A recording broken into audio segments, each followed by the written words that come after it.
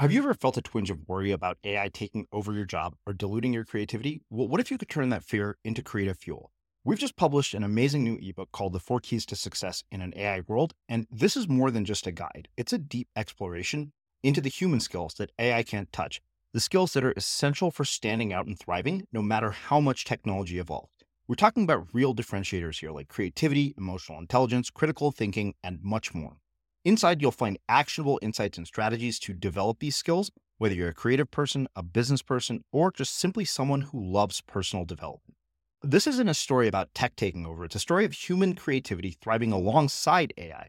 Picture this, AI as your creative co-pilot, not just as a tool, but a collaborator that enhances your unique human skills. The 4 Keys ebook will show you exactly how to do that and view AI in a new way that empowers you instead of overshadows you. Transform your creative potential today. Head over to unmistakablecreative.com/4keys. Use the number 4, KEYS. That's unmistakablecreative.com/4keys and download your free copy. Hey, it's Srini. So I hope you've been enjoying the Architects of Reality series because we wanted to give you a glimpse into what you're going to experience at this event. This isn't just another conference where you're going to go home inspired for a few days and not see anything change in your life. You're going to leave with superpowers that allow you to bend reality. And because we're committed to making this affordable and accessible to all of our listeners, we've even set up a payment plan. And I encourage you to get your tickets ASAP because the prices will go up the closer we get to the conference. And given that it's been 6 years since we did the last one, it's entirely possible that there won't be another one after this. Go to unmistakablecreative.com/reality and get your tickets today. Again, that's unmistakablecreative.com/reality. Now, onto the show. We're all here to connect with people, man. It's at the top of our list. Being human is about connecting and what that means.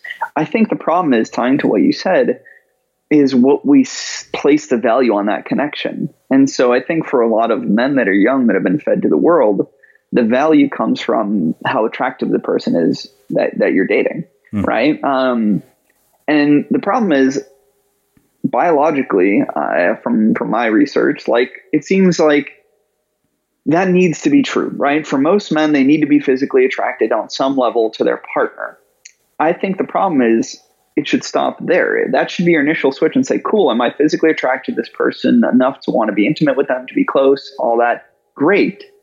Then start looking as well at the bigger picture besides just, what's on the outside, right? Like how you have your time together. Do you get along? Do you share values? And so I'm not against people wanting healthier connection, like more connections for happiness, because I think that is a huge piece. Mm-hmm. It's just about what constitutes a healthy, happy connection. And for a lot of young men and even men into their 30s, it's like, great. Most importantly, is it a hot person? Right. And then they don't often challenge themselves much further than that. Yeah. And then for women, it's the same way. It's often, how does this person make me feel? And a lot of times they choose partners who, they feel great around, they feel excited, aroused, adventurous, they laugh, they have a great sense of humor. And then that stops there. And again, it doesn't progress towards always like, well, am I getting the respect that I deserve? Are they communicative? Are they fair to me? Do they encourage my independence? I'm Srini Rao, and this is the Unmistakable Creative Podcast, where you get a window into the stories and insights of the most innovative and creative minds who've started movements, built thriving businesses, written best-selling books, and created insanely interesting art. For more, check out our 500-episode archive at unmistakablecreative.com.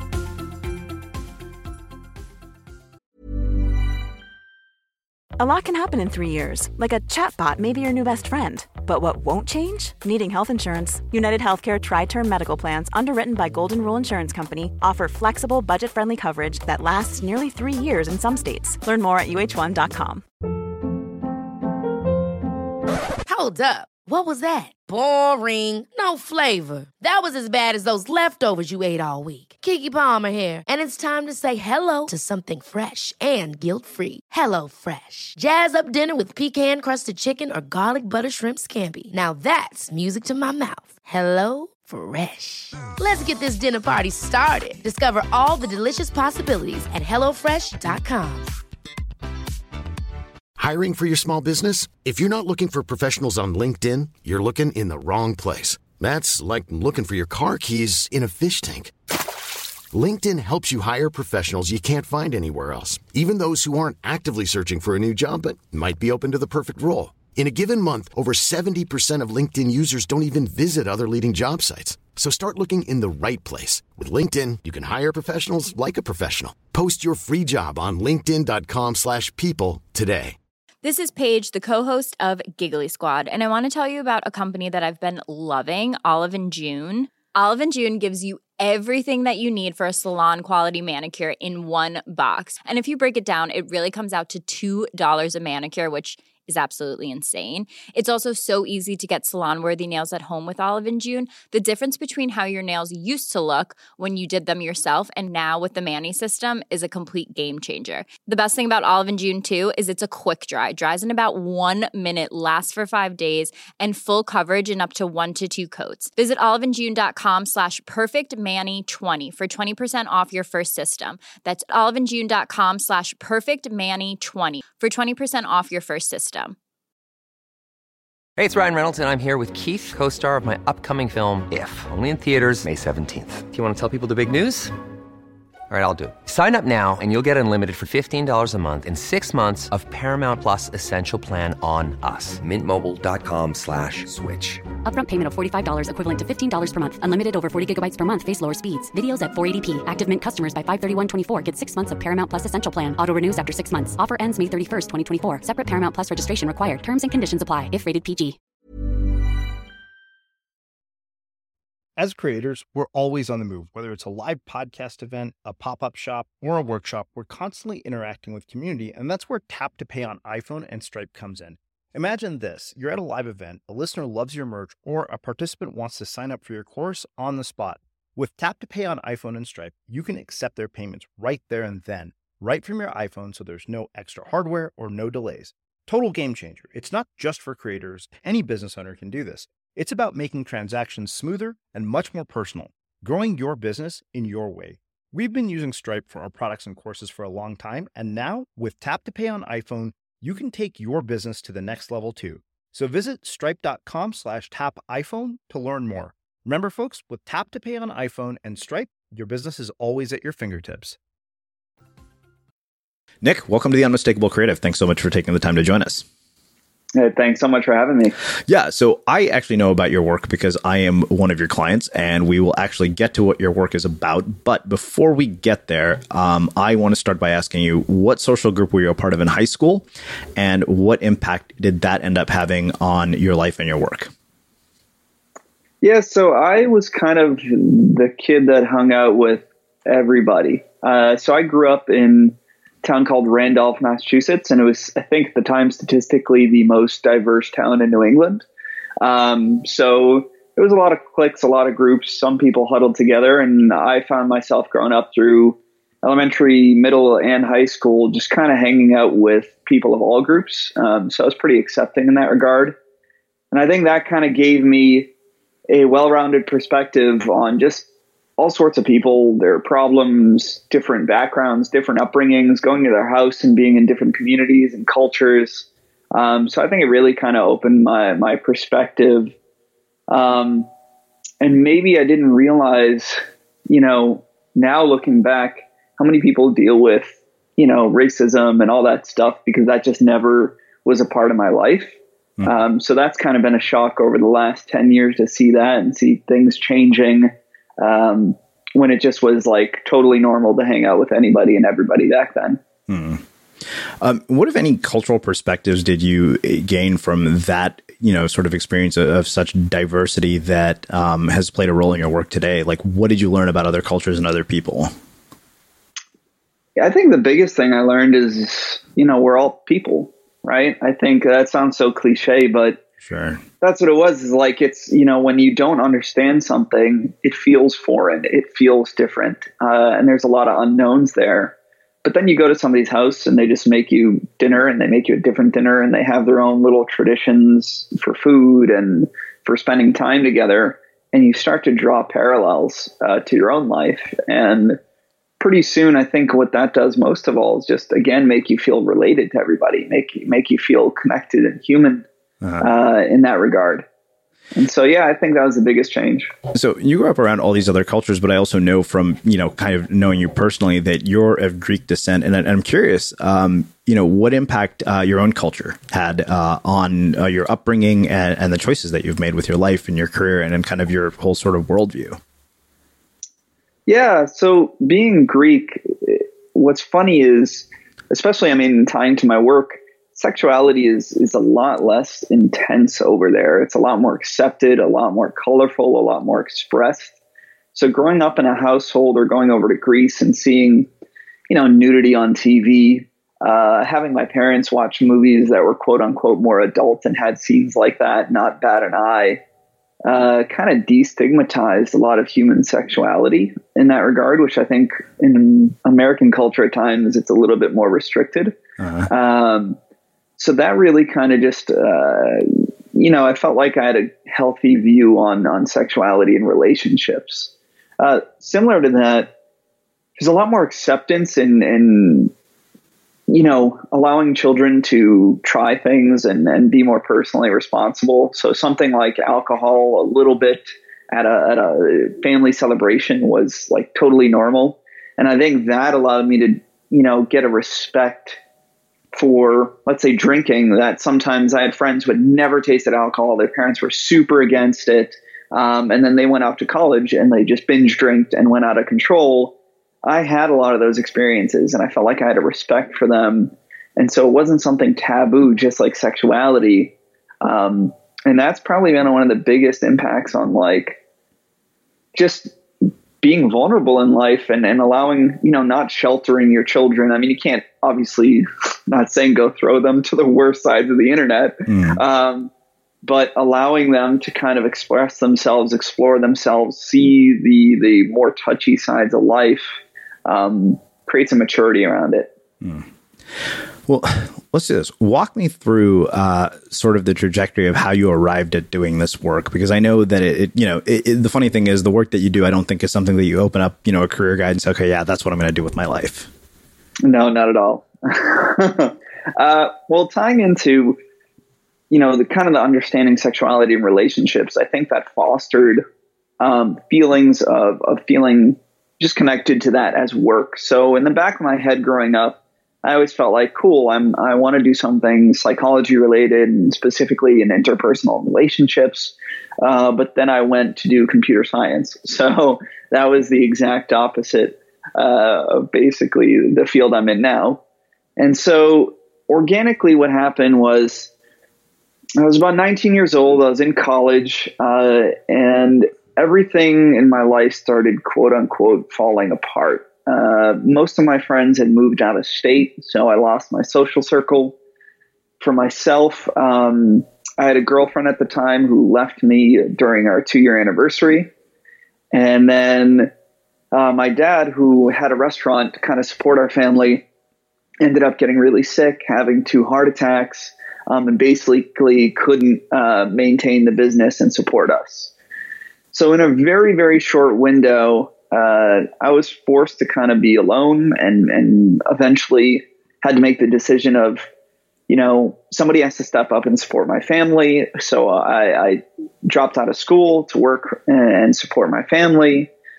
And, it immediately, I think, I went through a period of depression while kind of trying to support everything. And eventually, as I started to just move forward, get a job, slightly pull out of that, I think I stumbled upon, some dating advice online, probably pickup advice. Definitely pickup advice back then. And, said, well, listen, I want to get my life in gear. I want to be able to meet people. The only time I'd ever done that before in my life was through, friend circles and social circles. And even then it was scattered. So seeing this idea that you could go out and take control of your life and meet people, and specifically as a 19-year-old, attract and bed, quote unquote, really hot women, was like the greatest idea in the world to me. So moving forward there, I said, cool, I'm skeptical, but I'm going to try some of this stuff out. And so let's say for the next 2 years or year and a half, I went out all the time, 4 or 5 times a week to meet people, really pushing myself. In that first year, 18 months, I got pretty good at it, quote unquote. I was making a lot of new friends. I was dating around. And so people started taking notice that I was friends with, and even other coaching companies. And I had one of my best friends at the time that was still there come to me and basically say, hey, listen, this is pretty awesome what you're doing. Do you think you'd be able to teach me? And so at that moment, it was kind of a light bulb like, well, I love what I'm doing here. It seems to be legit. If I could do this and survive and still support my family, I really couldn't imagine anything else better. Something that I could actually contribute that I don't think a lot of people were doing at the time. There was a lot of relationship counselors and all that, but not people helping, especially young, smart men, go out and meet people. And so started talking to some coaching companies, pick up dating coaching companies, got involved with them for my next few years, and then eventually realized, this is not healthy in a lot of ways. I think a lot of people in the industry were pretty miserable. Many of the people I knew could get a date, get women, couldn't keep them. They didn't have like a more organic social life all around, which was awkward. And so I thought, and also it was for myself, to be honest. I had felt like I lost a lot of myself by that time, doing quote unquote pickup for years and memorizing lines and trying all these fake, ways to present yourself really made me feel disingenuous. It made me kind of loathe myself deep down. And so I realized for myself as well, I need to change something about this. And there's a lot of cool ideas about presentation, about being a leader, being more confident that I think are valuable. But I think there's a much healthier, more authentic way to do this and tied into actual research psychology. So then eventually I decided to leave the pickup industry, start my own coaching company, and then been just lucky enough to have it grow and be still doing it years later. Mm-hmm. Wow. Okay. So tons of questions come from this, as you might imagine. One of the things that's interesting to me is that you grew up with a relatively healthy and normal view on sexuality and relationships. So I'm curious, why gravitate towards this in the first place, given that was the case? Because in my experience, and I personally have delved into this entire world, which we will talk about, something I thought I'd never want to admit publicly. And I spent, 4 years like going to workshops and being part of the community, only to come out realizing I hated every bit of it. Like you said, I was like, this is not a normal way to live. Like these people, I feel like I'm part of a cult, and one that I'm a hell of ashamed to be a part of. But I'm really curious, like if you grew up with a view of sexuality that wasn't stigmatized the way a lot of people are, what in the world would cause you to gravitate towards this? Yeah, so I guess I should clarify. I did have a healthy view in a lot of ways, but I think I had less of a healthy view on maybe my own self-esteem and self-confidence tied to it. Mm-hmm. So I didn't have as much deep-seated sexual shame in a lot of ways, but I did feel like my value, because I was so interested in it, and partly, to be honest, after my parents split when I was really young, my dad he was a great dad, but he worked 12 hours, 14 hours a day, 7 days a week. And then my mom was she was young and making mistakes in her life. And so while I did have a healthy view on sexuality, I didn't have necessarily parents that were always around and giving me the guidance in it and saying, you should be thinking about more than that, or giving me a healthier view on growing as a person. So when, my dad got sick and all my friends moved away and I got dumped by this girl that I thought at the time was going to be my future, I think I based my entire worth on that, and my worth on being liked by people and being validated by someone that finds you interesting and attractive. So while I felt like sex was okay and I could express it a lot of times, I also at the same time felt like it meant everything to me. And so I think the reason why I got into it was basically to feel like not a loser at the time. Yeah. So that raises a question of, why is it that, I don't think what you were feeling is uncommon for many men in our culture. And I'm curious why that's the narrative of our culture. And more importantly, how you started to unwind it. Because I think that for most of us, our self-worth issues, whether we're men or women, are largely the result of our desire to be liked by other people. And I'm curious how you start to unwind this narrative of, I only have, worth in the world if, this person, finds me attractive or wants to have sex with me. Like, how did you unwind it? Yeah, I think the short answer of it in a word is to start actually loving who you are, right? And what else you have to offer the world and what else you could find fulfilling. Yeah. If your primary focus is, great, let me go out for the sole purpose of meeting people and for the sole purpose of getting laid, it's going to be hard to unwind that or feel differently. But I think if you can hold yourself accountable to say, well, within those experiences, can I ensure that I am being honest with myself, that I am respecting my values, that I'm exploring my values, that I can also just be honest of experimenting other sides of life and investing in myself and investing in my growth as a person. So the more that you show up within those experiences and then also find ways to grow and respect yourself and be more authentic in the bigger picture, the less inclined you feel, I think, to tie your value to it, right? Because if I start focusing on great friendships, or I say, I want to get healthy, to feel better about myself, to play more sports, and you get involved in that. And then you get references that are like, wow, this is really rewarding to me. I feel happier. I feel more passionate. I feel more alive. Then I just think subconsciously your brain is like, cool, there's a lot more to life than just being liked by somebody. Mm-hmm. So yeah, it's really taking care of yourself. Self-care is probably the biggest answer. Mm-hmm. So there's a piece on your About page that I kind of want to read this and have you dissect it for us, because I think the identity shift is so drastic. Every day I pretended to be some bullshit version of myself. No one knew the real me. I didn't even know who the real me was anymore. Every woman I met liked the false persona I presented. They didn't like or care about Nick because he was so buried they never had a chance. Every connection I had was shallow. They were hollow. They weren't even connections because all I cared about was the next conquest and being seen as desirable. That really struck me because, obviously for me to want to work with you, if that had been, you, I don't think we would be working together because my values would have been completely out of alignment with that. And I think I would have found it hard to relate to you.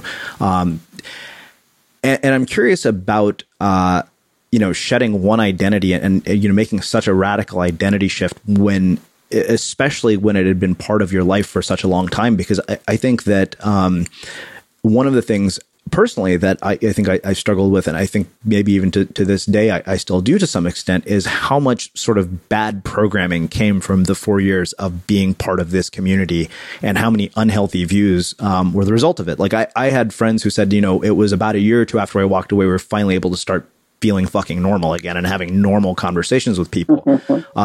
Friends who went to therapy to fix all this and finally met their, wives and husbands. And they're like, if we had actually behaved that way, we would have blown every opportunity we had.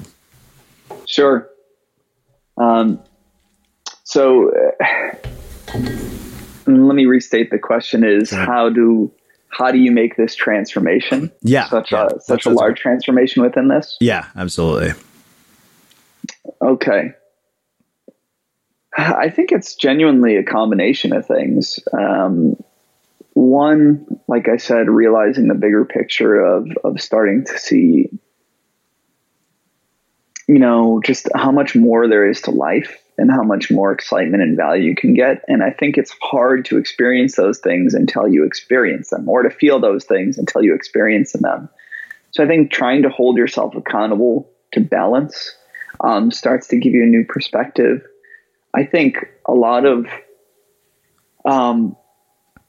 rejection and failure in many ways, if you can have a healthier outlook from it, really shapes and you have two ways to come out from it. One, saying this, I need to keep getting better at this, and I need to keep, getting more attractive to women. Or you can say, hey, this is in one way normal and healthy, and it's not a reflection of who I am. And a lot of it comes with a reflection, and just really challenging, yourself to get back up and say, great, this happened. This is just one temporary experience, but I don't think it means everything for me. And maybe the better answer is actually starting to give a shit about having more meaningful connections. And that's been maybe a hard one for me to express. So basically, you have to get to a point where you're like, you want more than the transaction. And not saying like people just only want the transaction of like, great, someone likes me, I'm getting intimacy and all that. But I mean, people want a little bit more, but you really have to want more in all regards. And you have to start pushing for more. You have to say, I want people to see me. I want to know who they are. I want them to want to respect who I am, and for me to respect them, and to open up and get to grow to each other. I want to have more meaningful experiences together. I want, even if this connection was casual, for both of us to be genuinely happy when it's over. I want more friendships.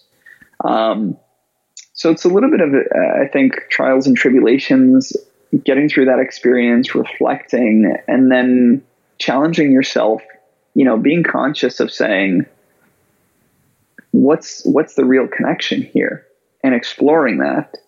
And the more that, like, basically, let me put it this way. I have an interesting short story. I had a client who went out and approached something like 800 women in a very few months, and thinking that was going to make him happy.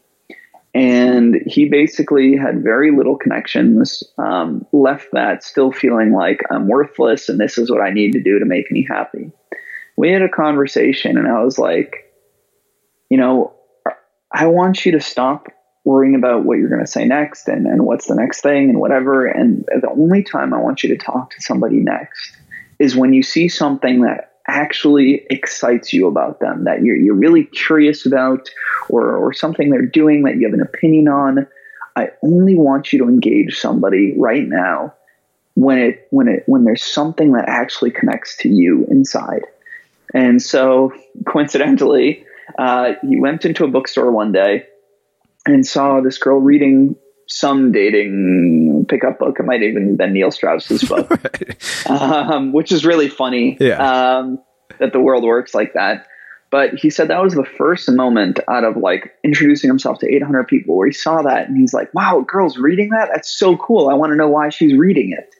And it came from a place of genuine connection and wanting to just, see who they are and explore that rather than trying to get something out of it. And so he went in there, super enthusiastic, curious about it. They talked for 20 minutes about interpersonal relationships, whatever. And they ended up dating for a good while. And that was the first time out of 800 times where there wasn't an objective outside of to just connect and see if there's something there, a connection both ways. Mm-hmm. And whenever that happens, he said, basically, you screwed me, man. You opened Pandora's box, right? Like, now that I've felt what it's like to be truly present and truly want to just, explore someone for more than just my gratification or approval, I can't stop thinking about that. I can't stop thinking about how that feels. And it's really shifting my belief to, do I just really want to get laid, or do I want something more here along with that? And so just giving people a couple experiences where they are only there to connect and explore with somebody, and for the first time, not to get something for themselves, approval, validation, love, that really switches a lot of people on a deeper level. Wow. This raises numerous other questions, as you might imagine. You've talked about rejection and failure, and I know that you've written about rejection, and it's funny because even in our own work together, I've never asked you about, how many countless rejections you've had or how many situations you've failed in. And the question, and I'd been thinking about this, knowing that we were going to have this conversation, was, how, in spite of the rejections, the failures, the really dark period in your life, did you, men or women, regardless of whether they're listening, are going to encounter failure or rejection of some sort, right? Whether it's from a job, whether it's from a romantic partner or a potential romantic partner. And I think the biggest sort of thing that, I know that you've really kind of worked with me on is not seeing this as a reflection of my own value in the world. And I'm curious, how, having had that many rejections, how did you not see it? How did you get to the point where you stopped seeing that as a reflection of your worth, I guess, is really the question. Yeah. So like with any emotion or, like we have anxiety or fear, I think if you just try to ignore it and say something, don't feel this or whatever, it's super hard to change your mind about it.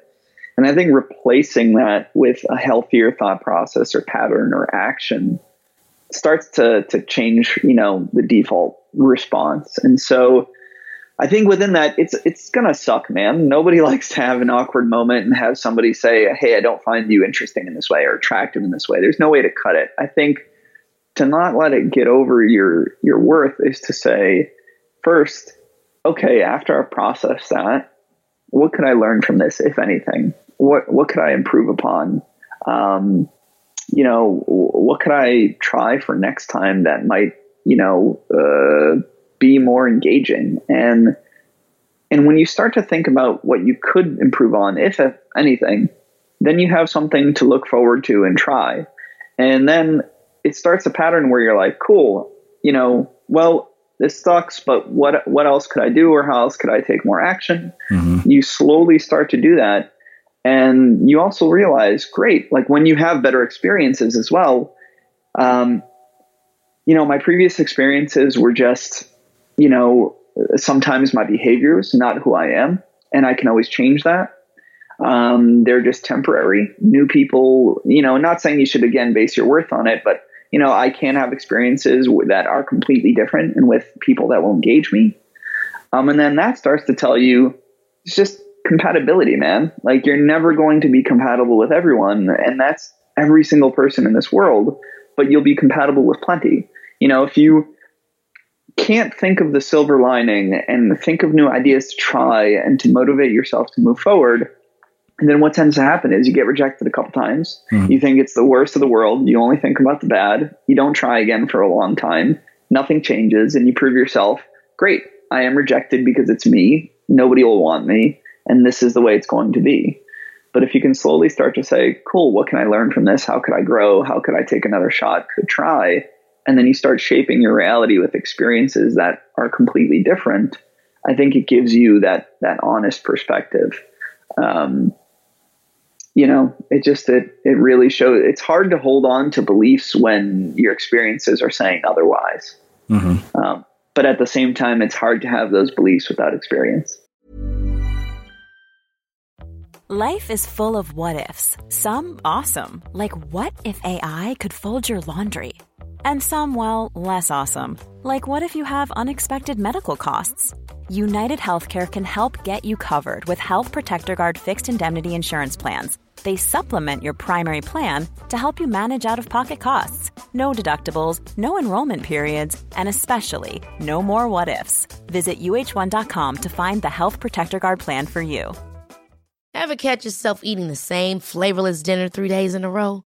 Dreaming of something better? Well, HelloFresh is your guilt-free dream come true, baby. It's me, Keke Palmer. Let's wake up those taste buds with hot, juicy pecan-crusted chicken or garlic butter shrimp scampi. Hello Fresh. Stop dreaming of all the delicious possibilities and dig in at HelloFresh.com. Let's get this dinner party started. One size fits all seems like a good idea for clothes until you try them on. Same goes for healthcare. That's why United Healthcare offers flexible, budget-friendly coverage for medical, vision, dental, and more. Learn more at UH1.com. Hey, it's Ryan Reynolds, and I'm here with Keith, co-star of my upcoming film, If, only in theaters May 17th. Do you want to tell people the big news?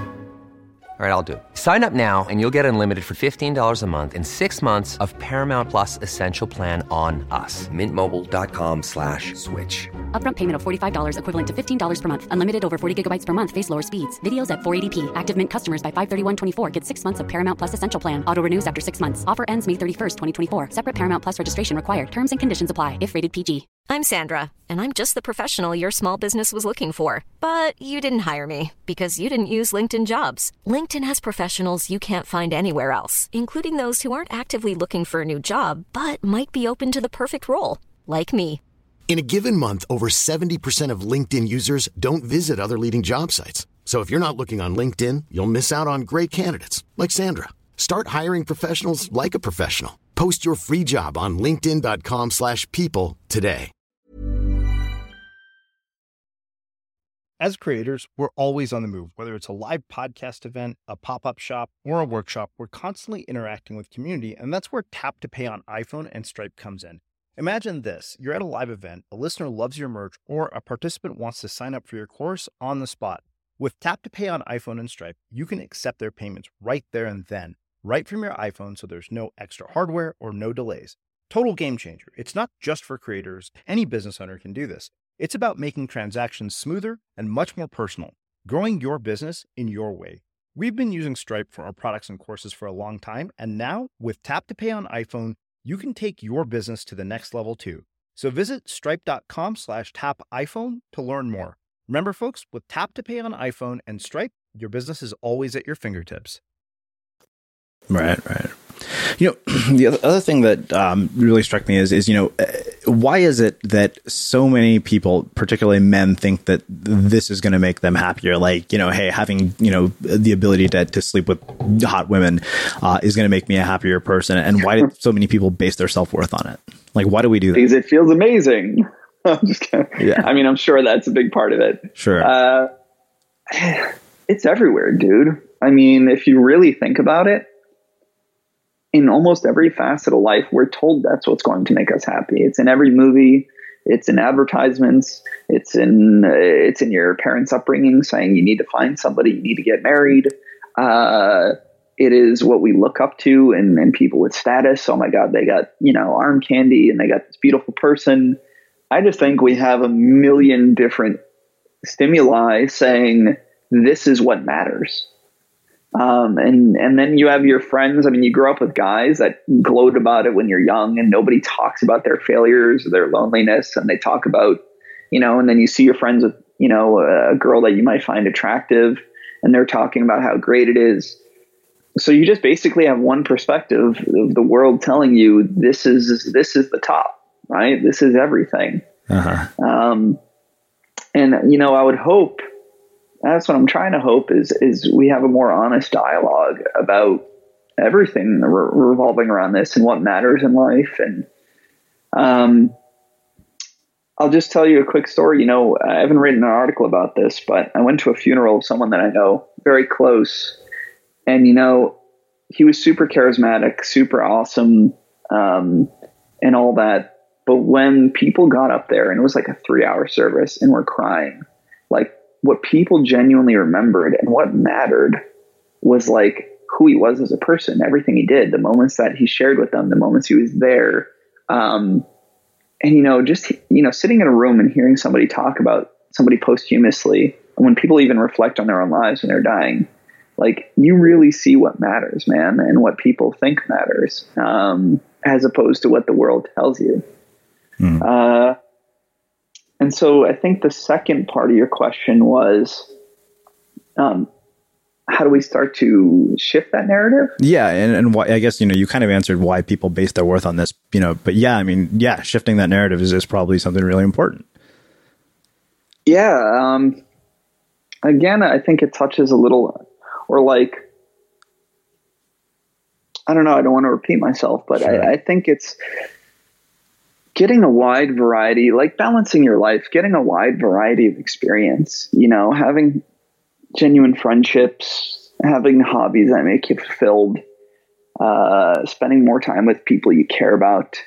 The more that you start to do things outside of that scope and find a way to be held accountable to balance your life, you start to realize that there's so much value within this world otherwise. Yeah.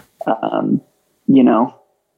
So there's one, thing that has always been sort of interesting to me, like that I'd been thinking about it. And I've never asked you this question in our calls, but, if you look at a lot of the research done around happiness, right, like the Happiness Advantage or stuff that people like Sean Achor have done, they say, our social relationships are one of the greatest predictors of our happiness.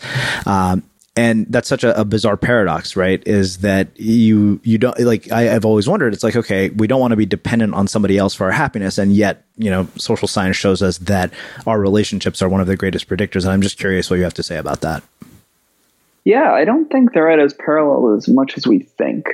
We're all here to connect with people, man. It's at the top of our list. Like, being human is about connecting and what that means. I think the problem is, tying to what you said, is what we place the value on that connection. And so I think for a lot of men that are young, that have been fed to the world, the value comes from how attractive the person is that you're dating, right? And the problem is, biologically, from my research, like, it seems like that needs to be true, right? For most men, they need to be physically attracted on some level to their partner. I think the problem is it should stop there. That should be your initial switch and say, cool, am I physically attracted to this person enough to want to be intimate with them, to be close, all that? Great. Then start looking as well at the bigger picture besides just, what's on the outside, right? Like how you have your time together. Do you get along? Do you share values? And so I'm not against people wanting healthier connection, like more connections for happiness, because I think that is a huge piece. It's just about what constitutes a healthy, happy connection. And for a lot of young men and even men into their 30s, it's like, great. Most importantly, is it a hot person? Right. And then they don't often challenge themselves much further than that. Yeah. And then for women, it's the same way. It's often, how does this person make me feel? And a lot of times they choose partners who, they feel great around, they feel excited, aroused, adventurous, they laugh, they have a great sense of humor. And then that stops there. And again, it doesn't progress towards always like, well, am I getting the respect that I deserve? Are they communicative? Are they fair to me? Do they encourage my independence? So yeah, I don't think there's a problem in wanting connections for your happiness, because it is an essential part. It's just about realizing what will bring you long-term happiness on there. And then the second part of that is realizing that connections to humans also means a connection to yourself. So if you only have one or the other, if like you just are, want to be with yourself and are happy all the time, but you don't interact with the world, you often tend to feel pretty isolated. If all you're doing is chasing tail and they're hot people, but then you also don't feel well connected to yourself, you don't love yourself, then inherently I think you're going to place your worth on those. So yeah, it's about connecting for the right reasons with others, but then also making sure that you have a strong connection to yourself. So one thing that I know that I've never asked you about is you're married, right? Yep. How did you meet your wife? And one, what does she think about the work that you do? And two, what do you want women to know about the work that you do, given that a lot of the people listening are women? Yeah, so I actually met my woman how I preach. I was out with a friend in Boston on a night. I was at a bar. She was out with her two friends celebrating. And yeah, I just saw her and I thought she looked absolutely beautiful. And she had a really cool kind of, creative artistic style. She had like a leather jacket and a couple studs in her ears, and just, had the courage to go up, say hello, introduce myself. And so, yeah, pretty organically in person. I mean, I got to be honest, looking back on it, if you had told me where would I meet my long-term partner, I would have not pegged that as number one by any means, but I'm not complaining. Right. And so, yeah, I think, what a lot of women have to understand is that I think the majority of men trying to learn about improving themselves, and especially in a dating aspect, deep down are doing it for healthy reasons, even if all the time they can't see it on the surface. Like, I think there's a misconception that men want to learn this to deceive people all the time. to somehow manipulate people, to convince somebody who doesn't want to be interested to be interested in them, to be disingenuous. And there's definitely a subset of people like that. And there's definitely a subset of teachings about that. I'm skewed because, I cater towards people who have similar values, like you said yourself. And so most of the guys are coming in saying, I've got a lot of, most of the guys have the rest of their life handled. I've got a great career. I've got sometimes good friends. My health is pretty intact. But for some reason, I just can't figure this side of my life out. And I really want to be able to present my best self. They're often, I think another thing a lot of women don't realize is like, they're a lot more concerned about women's boundaries than they believe. I think when I tell women, I'm a dating coach, sometimes it's like, oh, so you're teaching guys to pick up girls. And it's like the opposite. I'm mostly convincing guys that it's okay to show your interest in women in a healthy way, right? They're not coming in like, hey, Nick, how do I, really want, say something super sexy to just get this girl to throw herself at me. Most of them have struggled with this because they're worried about being too forward. They're worried about showing the wrong kinds of interest. They don't want to upset anyone. They want to introduce themselves in a way that doesn't feel predatory or quote unquote creepy. Yeah. So the big idea is like, I think a lot of women think that there's malicious intent behind a lot of this. And really it's a lot of fear and inexperience and anxiety and worry about the other person, which is preventing them from this and needing it in the first place. And I'll say one other thing. There's a big misconception that the people who are doing this, even other men, are somehow like, broken or weird, right? Like, It's like, oh, who needs to come to this?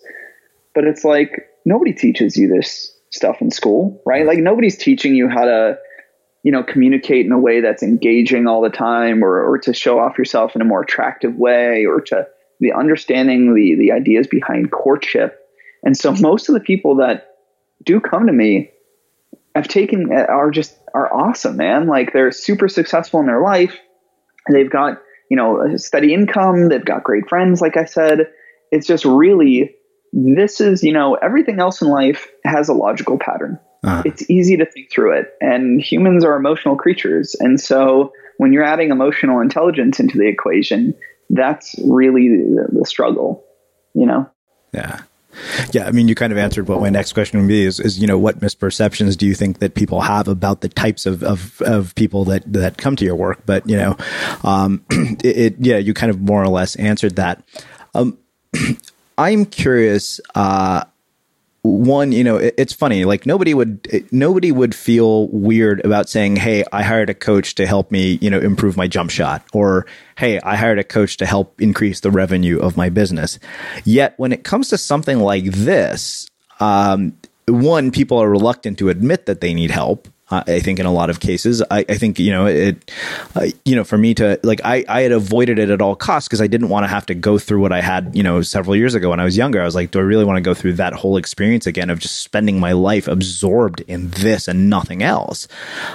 Sure. But I'm curious, why is it that, we're okay? Why do you think it is that we have this narrative that, hey, it's okay for us to hire coaches to, help with our sports or our business. But when it comes to the idea that, hey, I need a coach for improving my social skills, we have such a sort of weird feeling about it, like a stigma associated with it. Because I remember even, when I wrote that piece on Medium, you said, wow, I didn't know that you were going to publicly admit that, you had hired me. Yeah. I mean, I was shocked, man.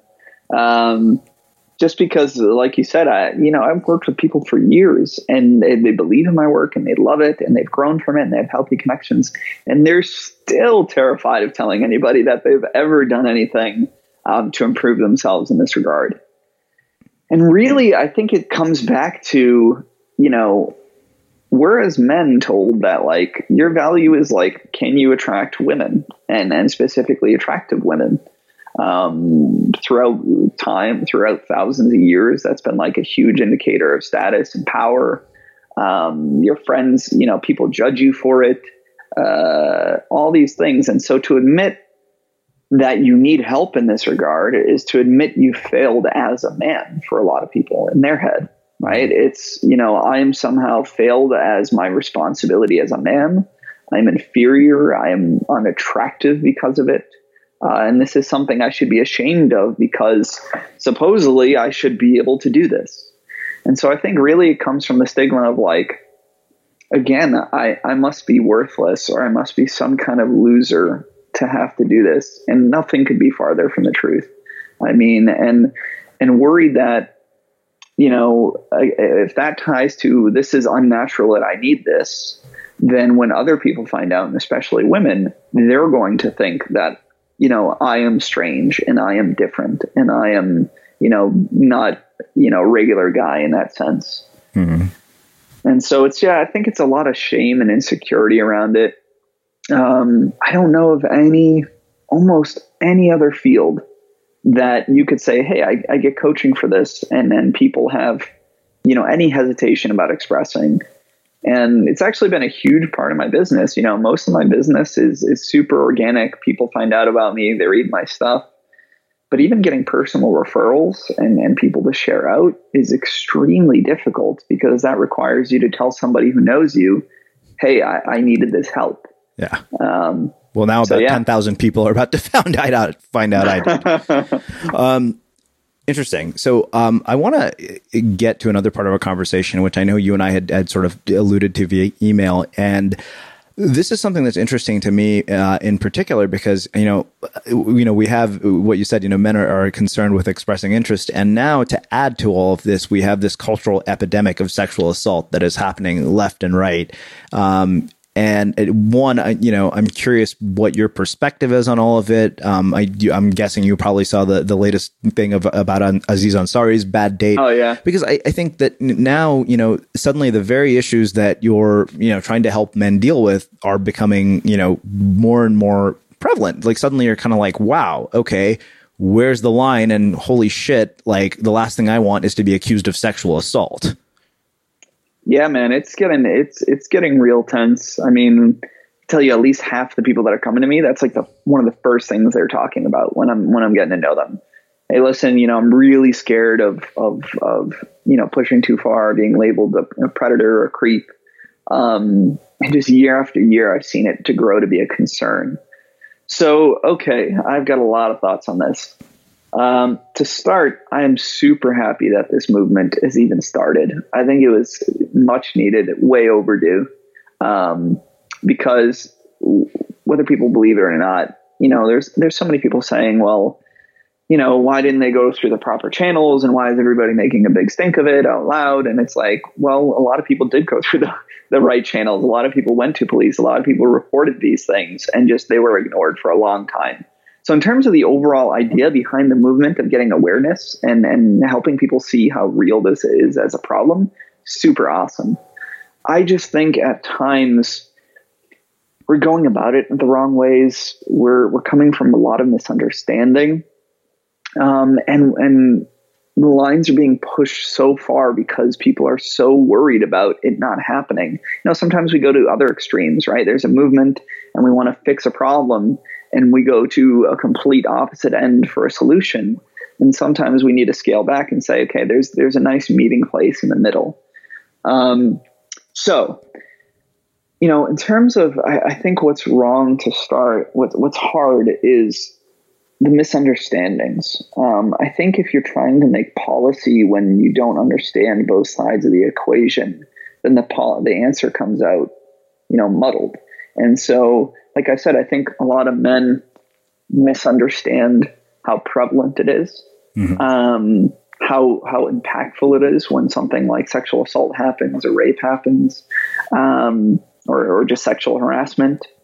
I think there's a lot of also misunderstanding from the men's side that if they show any sort of interest, they're automatically in that camp, and that, you know, if they put themselves out there or take initiative, then they're going to be labeled as one of those people. And then from the other side of things, and they also don't realize why women choose the partners they do. You know, a lot of men are resentful and say, you know, well, I'm really polite and all these things, but I don't seem to have women attracted to me. And you have to realize there's a level of intimacy and attraction that is an emotional response that, you know, women aren't saying, you know, oh, I don't want to like this person because of X reason. It's just you don't feel it at times.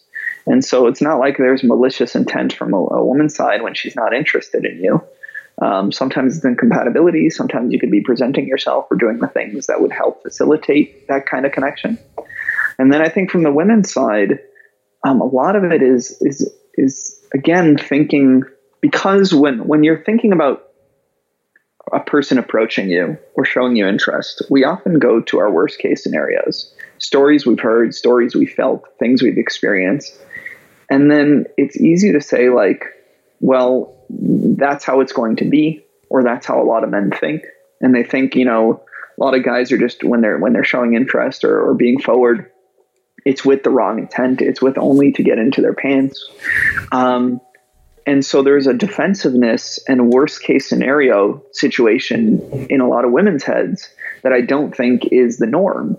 And so you have two sides of the equation, both misunderstanding each other's intentions, misunderstanding the problems we face, misunderstanding the reason why we do the things we do. And I think in a lot of ways, the extreme sides of both, I'll say the red pill male movement, and the extreme sides of feminism are really hurting the conversation that needs to be had and creating a lot of resent, a lot of animosity, and a lot of fear. Like for me, what's really scary right now is I think there's a lot of young boys and girls who are learning like, well, you can't talk to a girl or show her interest because that's wrong and you're going to get in a lot of trouble. And I think there's a lot of women that are saying, be cautious of all these guys because they only have one thing on their mind, or there's a good chance that something bad is going to happen. And that's like the biggest fear for me is like, great, we're having a conversation about shit that needs to happen, but we're sometimes having a lot of misunderstanding. We're speaking in emotions all the time instead of logic and trying to rationalize things and look at data. And then we're not trying to come to a mutual understanding. A lot of times it's like, well, the solution is like, I need to do whatever I can to like, protect myself. So yeah, there's, and I think where that leads to, just wrapping this idea up is we need to understand, we need what I call a new protocol. The answer to say like, nobody can ever go talk to somebody or show interest in somebody without ever realizing that the other person's interested back. I'm not saying anything that would constitute as legal sexual assault or anything, but just like going up to someone and introducing yourself to a stranger or telling them that you like them and want to grab a drink. That has to we have to find a way to be able to have people to initiate, whether it's male to women, male to female or vice versa. Because if you take that away, a lot of courtship and romance doesn't work. Like we know what tends to attract people and what turns people on and what gets people together. And if you take away initiative, leadership, showing interest at any regard, and then you're always waiting passively, then a lot of interest is never built. I mean, there's been guys for 10, 20 years that I know, like, I've talked to them for 10 years, but they've been doing it 20 years where they're super nice, super polite, don't ever show interest, always are waiting, always a friend. And they've struggled for 10 years. And that's what a lot of the extreme sides of the movement say, this is the solution. Don't ever show interest in anybody. Well, then nobody's going to get together, And so what we need to do is say, we need to draw a line and understand, a lot of things. One, men need to be really understanding of how touchy it can be. So when they do show they have to learn how to show interest in a polite way. Respectful way, obviously not doing anything overboard. And then they have to be conscious of actual verbal signals. And even sometimes when it's unclear nonverbal, to be cautious and speak up and say, hey, listen, no problem. Understand boundaries. Hey, is everything okay? And be more mindful of them. I think we need to empower the young women to have a voice. To be really conscious of setting their boundaries, more communicative. And I know the argument on one side is, well, when you do that, you put yourself in harm's way. But the problem is when you don't do that, you still put yourself in harm's way. And in my experience, more often. So it's the lesser of two evils is I think, we can't go around and saying, well, everyone should guess everyone's mind and nobody should be able to communicate because it's dangerous. No, we need to find a way to communicate. That's how we work as people. And so the answer, I think, is understanding there's a right way to, initiate conversation with somebody, not catcall them, not aggressively attack them, to show interest in a way that's not bordering on harassment, then to be mindful of when somebody's setting their boundaries and not ready and be really respectful of that. And then the other side, to empower women to have a voice, to feel like they're protected by the same ideas that everyone else is, and that they can reject somebody or not feel wrong for it. Because I think if we don't find a new communication protocol for courtship and romance, like I said, I think there's going to be a lot less relationships, a lot less healthy relationships. And I think we're breeding a young society to fear each other. And that's really scary. Wow. So I want to finish with two questions. One, I don't know why I didn't ask this earlier in our conversation. What is it that you find, across working with thousands of people, having met your wife, what is it that ultimately leads to a meaningful and intimate connection between two people of the opposite sex? Yeah, I think especially if in terms of meaningful, if it stays, right? If we're not talking about just a quick casual connection. Sure. I use this word a lot, but I think a deep level of respect for each other. People don't understand how deep that goes, right? Like this idea that at the end of the day, you have to say, I care about this person. I care about their independence, them finding value in their own life, them being happy. And I want to do my best to meet them there. But then also do that for myself, like to both encourage the other person, to make sure that I'm feeling respected. And then the other side of the coin of the relationship to say the same. And so when you say at the end of the day, no matter how we're fighting, no matter what kind of differences we have, no matter what kind of other interests, if at the end of the day, we know that we both have each other's best interests at heart, that we care about each other, that we're willing to compromise, and that's the deeper core value, then you can get through almost anything. My wife is very different from me in a lot of ways. We don't like the same things. I'm into tech and VR and cryptocurrency and all these other things that she really couldn't care less about. But at the end of the day, she respects me and she loves my happiness and she loves me knowing about that. And she'll even spend some time to invest in it, to learn about it. And she knows at the end of the day, I'm going to be the same way for her. And so same thing as if we had a disagreement, you're going to have emotions and heated and whatever. But when you get through that and realizing, okay, I still want the best for the other person and for myself, I want a solution here rather than to feel like we need to slight each other.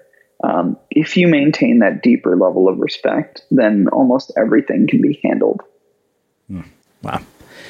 So I didn't want to get out of this conversation without you letting you tell people about the retreat that you have coming up in Barcelona. So let's touch on that for a bit, and then I'll wrap things up with our final question. Sure. Yeah. So I'm hosting another 4-day retreat in Barcelona, Spain, in April 12th through 15th.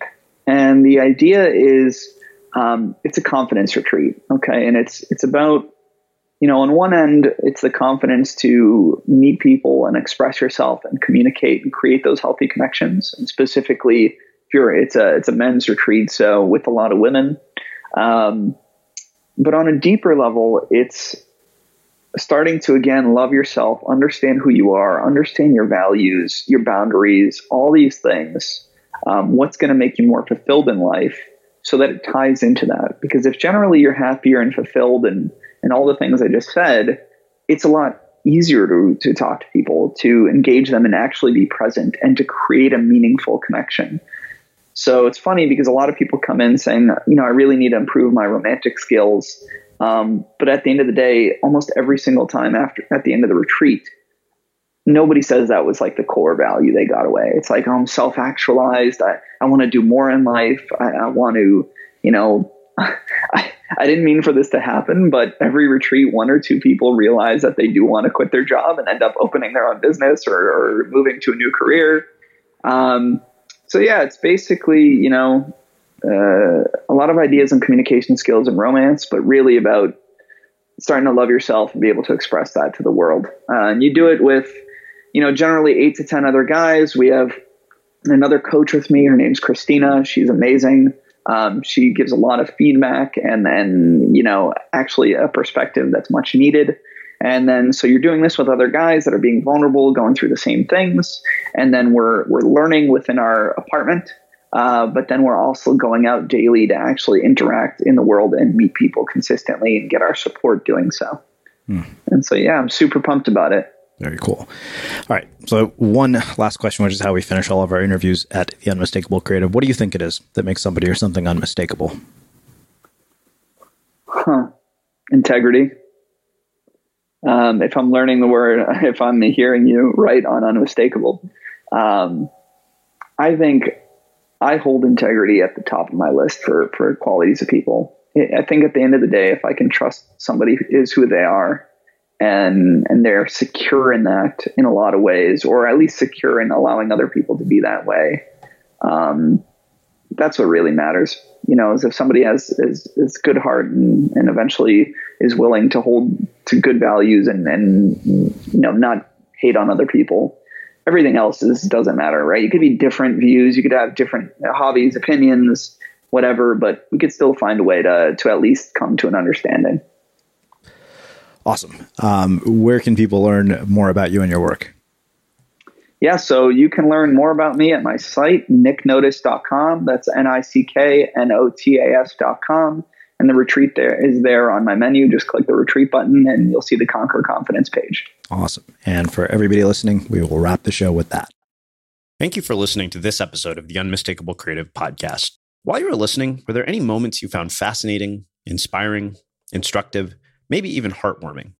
Can you think of anyone, a friend or a family member who would appreciate this moment? If so, take a second and share today's episode with that one person, because good ideas and messages are meant to be shared. Hey, it's Danny Pellegrino from Everything Iconic. Ready to upgrade your style game without blowing your budget? Check out Quince. They've got all the good stuff, shirts and polos, activewear, and fine leather goods, all at 50 to 80% less than other high-end brands. And the best part? They're all about safe, ethical, and responsible manufacturing. Get that luxury vibe without the luxury price tag. Hit up quince.com/upgrade for free shipping and 365-day returns on your next order. That's quince.com/upgrade. Hold up. What was that? Boring. No flavor. That was as bad as those leftovers you ate all week. Keke Palmer here. And it's time to say hello to something fresh and guilt-free. Hello Fresh. Jazz up dinner with pecan-crusted chicken or garlic butter shrimp scampi. Now that's music to my mouth. Hello Fresh. Let's get this dinner party started. Discover all the delicious possibilities at hellofresh.com. Even when we're on a budget, we still deserve nice things. Quince is a place to scoop up stunning high-end goods for 50 to 80% less than similar brands. They have buttery soft cashmere sweaters starting at $50, luxurious Italian leather bags, and so much more. Plus, Quince only works with factories that use safe, ethical, and responsible manufacturing. Get the high-end goods you'll love without the high price tag with Quince. Go to quince.com/style for free shipping and 365-day returns. The living room is where you make life's most beautiful memories. But your sofa shouldn't be the one remembering them. The new life-resistant, high-performance furniture collection from Ashley is designed to withstand all the spills, slip-ups, and muddy paws that come with the best parts of life. Ashley high-performance sofas and recliners are soft, on-trend, and easy to clean. Shop the high-performance furniture in-store or online at ashley.com. Ashley, for the love of home. Have you ever felt a twinge of worry about AI taking over your job or diluting your creativity? Well, what if you could turn that fear into creative fuel? We've just published an amazing new ebook called The 4 Keys to Success in an AI World, and this is more than just a guide. It's a deep exploration into the human skills that AI can't touch, the skills that are essential for standing out and thriving, no matter how much technology evolved. We're talking about real differentiators here, like creativity, emotional intelligence, critical thinking, and much more.